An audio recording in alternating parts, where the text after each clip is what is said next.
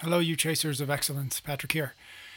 This week we have a conversation that Ben and I actually recorded before everybody went into their house and stayed there.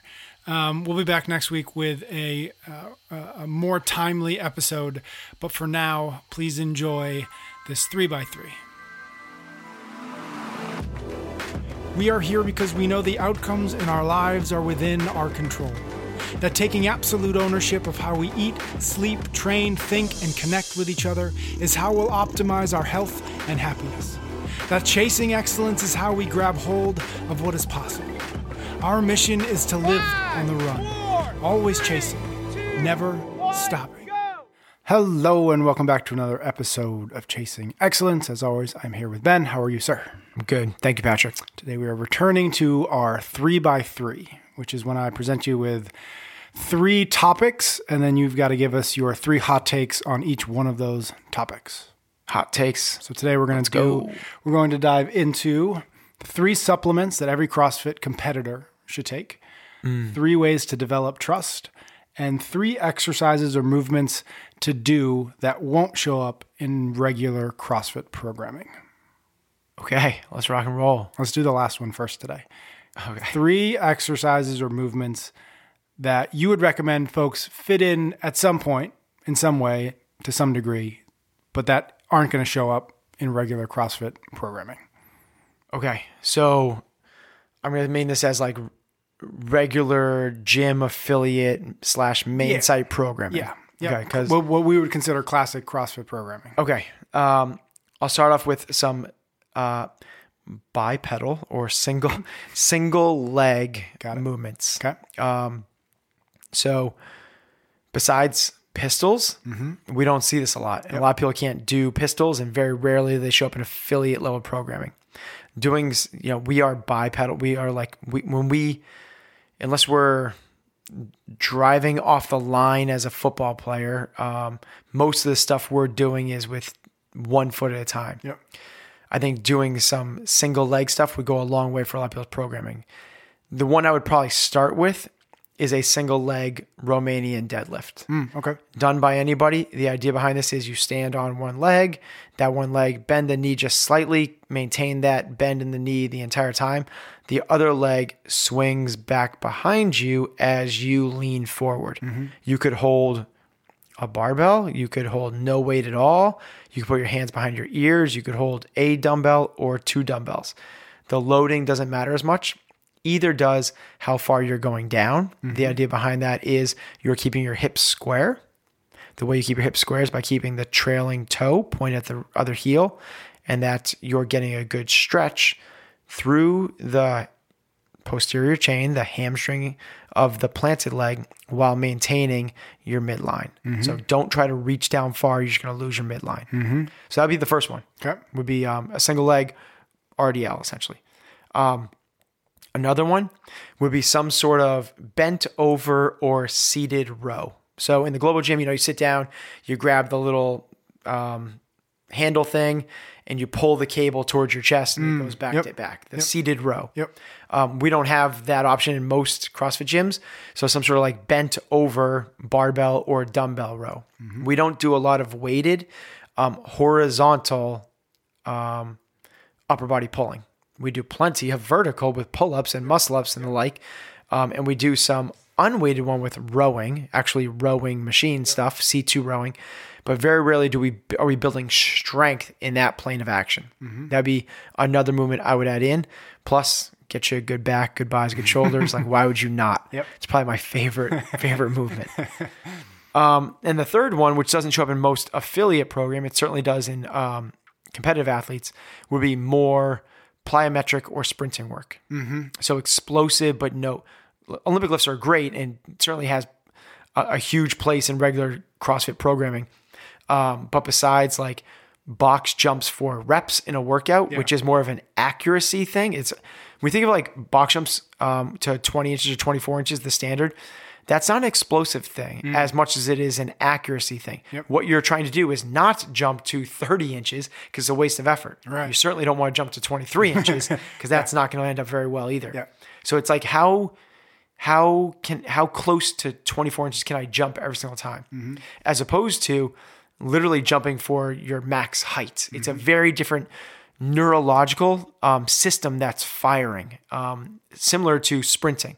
We certainly do plenty of workouts with 200-meter runs in them, but very rarely are we running 200 meters as fast as we possibly can. It's a very different system when you are doing it for speed than you are for stamina or endurance. So those are my three: sprinting or plyometrics, single leg movements, probably start with the RDL. And then third would be some sort of horizontal rowing, bent over row or seated row. Would like lateral work of any kind fit into that plyometric bucket? Absolutely. Yeah. So plyometric could be anything from like quick start and stop to explosive movements. Even something like a 5-10-5 agility drill could fall into that. And people get a lot of CrossFit gets a lot of rap for not doing enough lateral stuff. The reason for that is CrossFit is the training program for your sport. Your sport has plenty of lateral stuff. Now, if you're not doing another sport, that again shifts the focus to something else as well. We have to replicate sport a little bit more. Got it. Okay, let's do 3 supplements that every CrossFit competitor should take. Okay, so there's that's cool that you classified it as competitor because that matters. It does. So the first one for me would be creatine. Creatine is one of the most widely, if not the most widely studied supplement on the market. There are no known side effects. Now, there are people that have certain intolerances, just like there's no perfect food or anything for anybody. Some people can't eat eggs, some people can. Some people can't have dairy, some people can. But across the board, there are no side effects of known side effects of creatine. Yet the benefits are massive. Of the Summer Olympic athletes, I think that it's north of 95% of Summer Olympic athletes do creatine because it helps so many sports besides essentially the marathon and these super long distance track athletes, which they're just trying to like avoid body weight at all costs. Right. Even if you're looking to get leaner, you should, or lose fat, creatine is a good vehicle for that. Now, again, some people experience some sort of bloating, some people get headaches, some people get cramps, whatever it might be. If that's the case, just stop. A couple small things about creatine. You don't need to load it. They used to say you have to like take 25 grams the first 5 days. The loading things has been kind of debunked. You don't need to load it. Just 5 grams a day, every day. Meal timing doesn't matter. It doesn't be before your workout, after workout, during workout. It can be before bed if you want to. The timing does not matter. And also what you take it with doesn't seem to matter either. They used to say you have to take it like with grape juice because it's like a high glycemic and that doesn't seem to matter either. So creatine is what I would definitely recommend as the number 1. The number 2 for a competitor would be carbohydrates. It's really hard for people to get enough quality carbohydrates. I shouldn't say people. High-level athletes to get in our sport to get enough carbohydrates. We are glycolytic machines. That is our sport. We live in the glycolytic pathway, meaning we're burning stored sugars. Carbs are sugar. We can't get enough of those without really horrifically getting a horrible diet. So if you want to get enough carbs in your body without supplementing carbs, you need to get like Skittles and Pixie Sticks. And this is what like Marshawn Lynch and these athletes do. The better way to do that is just get a better source of carbohydrates and supplement with it. What it means is before, during, and after your workout, you need to be taking in more carbs. You can withstand about 60 grams of carbs per hour before you kind of experience bloating. And that's what happens with these Ironman athletes is you actually can't digest anymore because they're trying to take in too much. Their stomach gets distended and so on. So 60 grams of carbs an hour is a lot. You do that for 2 or 3 hours, you're good for the day for most people. So, yes, like our athletes do oatmeal and bananas and dried fruits and a lot of other rice vehicles to get more carbs in their system. Usually it's still not enough and they need something during the workout period. If our workout training sessions last 2 hours, you need to take something intra workout. So if someone's going to do some strength and then a Metcon or 2 afterwards, that's usually about an hour and a half to 2 hours. They need something else inside of that. So it's interesting because when I think about just the word supplements, I don't think about food. Which is funny. But think about what vitamin C is. Like if I said vitamin, it's like Vitamin C is just something that's found in food. Yep. So what we're doing is we're taking creatine is found in food. It's in red meat. If it wasn't for athletes, I would switch out for protein. Most people have a hard time getting in adequate amount of protein to sustain like muscle growth. So you're supposed to be getting in somewhere between, on the very low estimate, 0.7 grams of protein per pound of body weight. If you're a 200-pound athlete, that means you need 140 grams of protein. Now that's at the very lowest end. And for a lot of people, that's hard to get in. Yeah. Now, the medium range of that is somewhere like a pound per. You know, some people would say maybe that's on the high end, but that would be 200 grams of protein.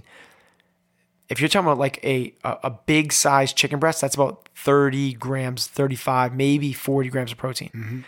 That's 5 of those massive chicken breasts throughout the day. Yeah. You know, if you're eating 3 or 4 meals a day, you're not going to get it. So you need to supplement with something else. Got it. Okay, so that's 2, right? That was 2. The third one would be caffeine. Caffeine is a performance enhancer. You will work out better. It improves your focus and lowers perceived rate of exertion. Now, the caveat to the caffeine one is you build up a tolerance. And if you do, it does not doing anything for you, and there can be negative side effects. So what you need to do is only take the caffeine around your workout time. And then when you're not working out, try to back off. So you're creating this sensitivity to it. Yep. If you have been having 3 or 4 cups of coffee a day every day, it's not working for you. You have a tolerance. You have a tolerance. What you need to do is back off. And what we're looking for is somewhere around 150 to 200 milligrams of caffeine before you work out. Too much is no longer a performance enhancer. It actually creates the jitters and maybe something else. That's a negative. So what we're looking for in general is that people have between 150 and 200 milligrams of caffeine a day, period. Yep. And they're only doing it before their workout sessions. I feel like we've talked about somewhere in the past, you were having athletes kind of go off of caffeine for a while until competition time and then bringing it back. Am I making that up, or is that something that is actually... That would how it would be working as a really good performance enhancer. Got it. The idea behind that is simply most athletes have built up a tolerance to it. Yeah, exactly. And that's the whole idea behind that. Most athletes are having, their cup of coffee in the morning, then they have their second cup of coffee in the morning, then they have one maybe before they work out, and then they have one at 2:00 in the afternoon, and maybe at 3:30, 4 o'clock. And it's like, if you're at that point, every cup of coffee has somewhere between 120 and 400 milligrams of caffeine. So there's these really potent blends. I'm not a coffee drinker, but I've looked it up.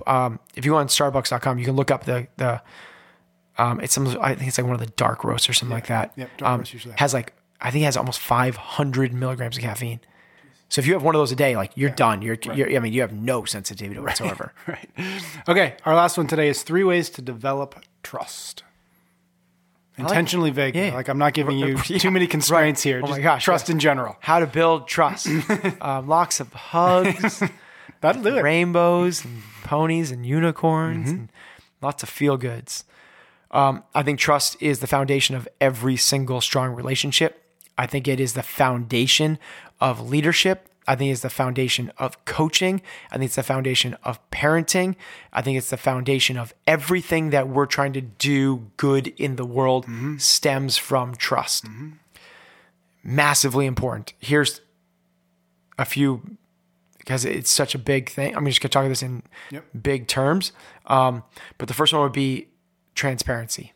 What I mean by that is, like, let people know why and what and how things are going on. So what happens is when people don't communicate, that's what creates the stories in people's heads and the rumor mills and amongst groups and dissension and pockets. And the opposite of that is transparency. If you let everything known from the beginning. So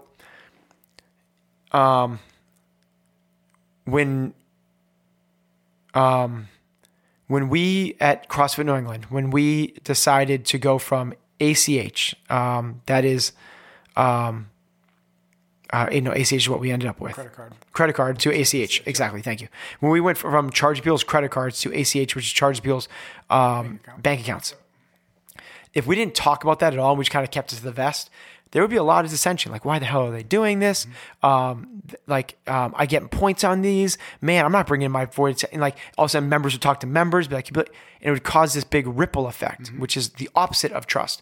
Instead, we were completely transparent with the reasons behind it. We told them exactly why we were doing it, when we were doing it, and how we were going to do it. And the whys behind it are simple. It's going to save us $30,000 a year by doing this. All of a sudden, we communicate that with them, and we told them with the savings, we're going to buy a whole new fleet of air bikes at the time. We've since moved over to C2 bikes, but we had air bikes for a while. Failed experiment. But the motive was correct. Yeah. And people, and we also said we're going to hire a new coach. So what we said is, with this savings, this is what we're going to do. And the motive, and it's all transparent. All of a sudden, it's like, what's there to be pissed off about? And now there's so much trust, because it actually leads to the next time you make a decision, they don't need as much information. They go like, they're going to do this for the right reason. All the others. If you don't do it, they don't know where the money is. It because I want to be able to take my family on vacation? I want to and imagine here's the weird thing. Imagine if we do that. Someone finds out it saves us $30,000 and I roll up in a brand new sports car the next day. Now what are people thinking? Like, holy crap, you can see how this can spin either which way. Transparency builds trust. Like, lean into it massively. Number 2 would be buy-in sucks, but everyone's looking for it. So don't try to create buy-in. Instead, co-create. If it's collaborative, they're bought in. They trust it. They understand it. Now, it doesn't mean everyone needs to get a vote. Just everyone needs to get a say. So imagine if we at home with my kids and my wife, if my wife and I just decide like, okay, what we're going to do is every single night, everyone needs to do their own dishes, and we put in like 4 policies in place. And we come in and say, this is how it's going to go. What's the chance that they're going to be like, yes, let's do that? But instead, if we were like, hey guys, we're trying to ... total transparency. We're trying to create this system to allow us all to have more time so we can watch TV at night. And what we need to be able to do is get things done faster so we have that extra half hour to watch Lego Masters. What do you think we should do? And all of a sudden they go, well, I'll do the dishes. And the other goes, I'll clean up the living room. The other goes, and what we could do is like, we make sure we get like our PJs on before dinner time. Like, all of a sudden it's like everyone's got their piece in creating this system together. All of a sudden now that's collaborative. You don't need to get them to trust you. It's already there. Don't try to create buy-in, which is the same thing as trust. Instead, just co-create. We did this when we created the value system that we have at CF&E. I came with a idea that was about 30-40% baked. I said, here guys, what I'm thinking about. I'm thinking that these are kind of who we are, what we stand for. I'd like for you guys to help me define these things and figure out if this is the right thing. And we took about 6 weeks to come up with what we came up as our final definitions and how we were going to hire, fire, reward, and review every single person in the system. And now when we do it that way, they're like, yeah, this is what we all... Because it's ours. Exactly. It's ours. I love that. And the third one, which is probably the most important, is consistency. It's the actions speak louder than words. Never break a promise. I can't hear what you're saying because your actions are speaking so loudly. Like, we could talk all these other things. Like, we're going to co-create. I'm going to tell you guys why we're doing this. But then if I break a promise, kids, we're going to Disney World. And then we don't go to Disney World. They're like, what the hell, Dad? Like, I can't trust Dad. This goes the other way too, which is what I've learned. And we've talked about this. I don't know if we talk about on the air, but on the air. Oh my God, you like that? That's rolled up. Nice. Yeah. Had to call that out. I was like, what the hell was that? Which is the other way, which is follow through. Like, consistency is follow through. It's like doing what you say. You want to create trust with your kids. When you threaten them, you have to follow through. And man, I would have been a wuss at this if I didn't marry Heather. She is, oh my God.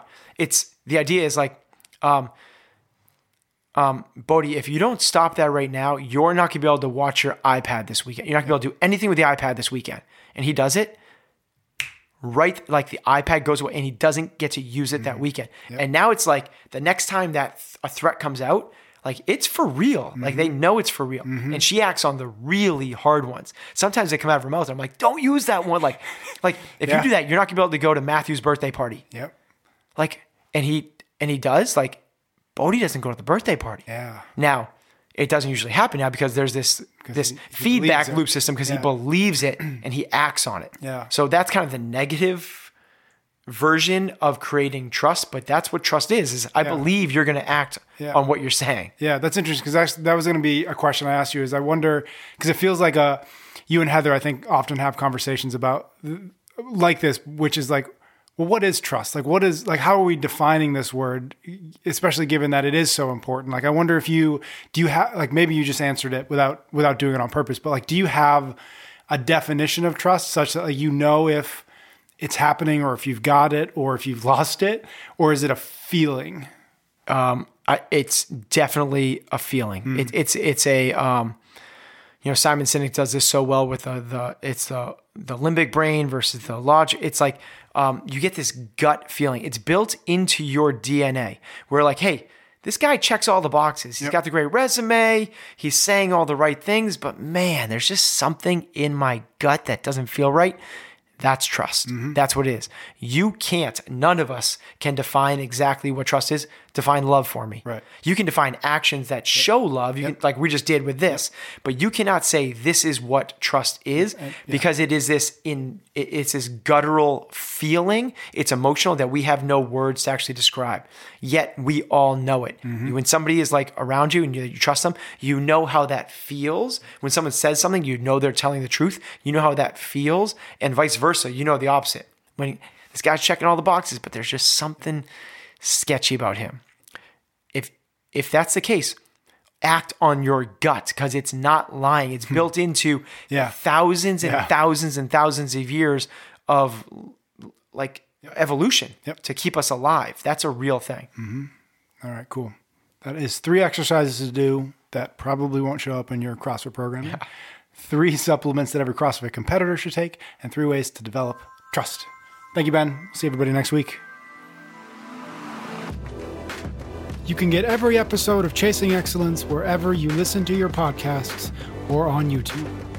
Until next time, thank you for listening.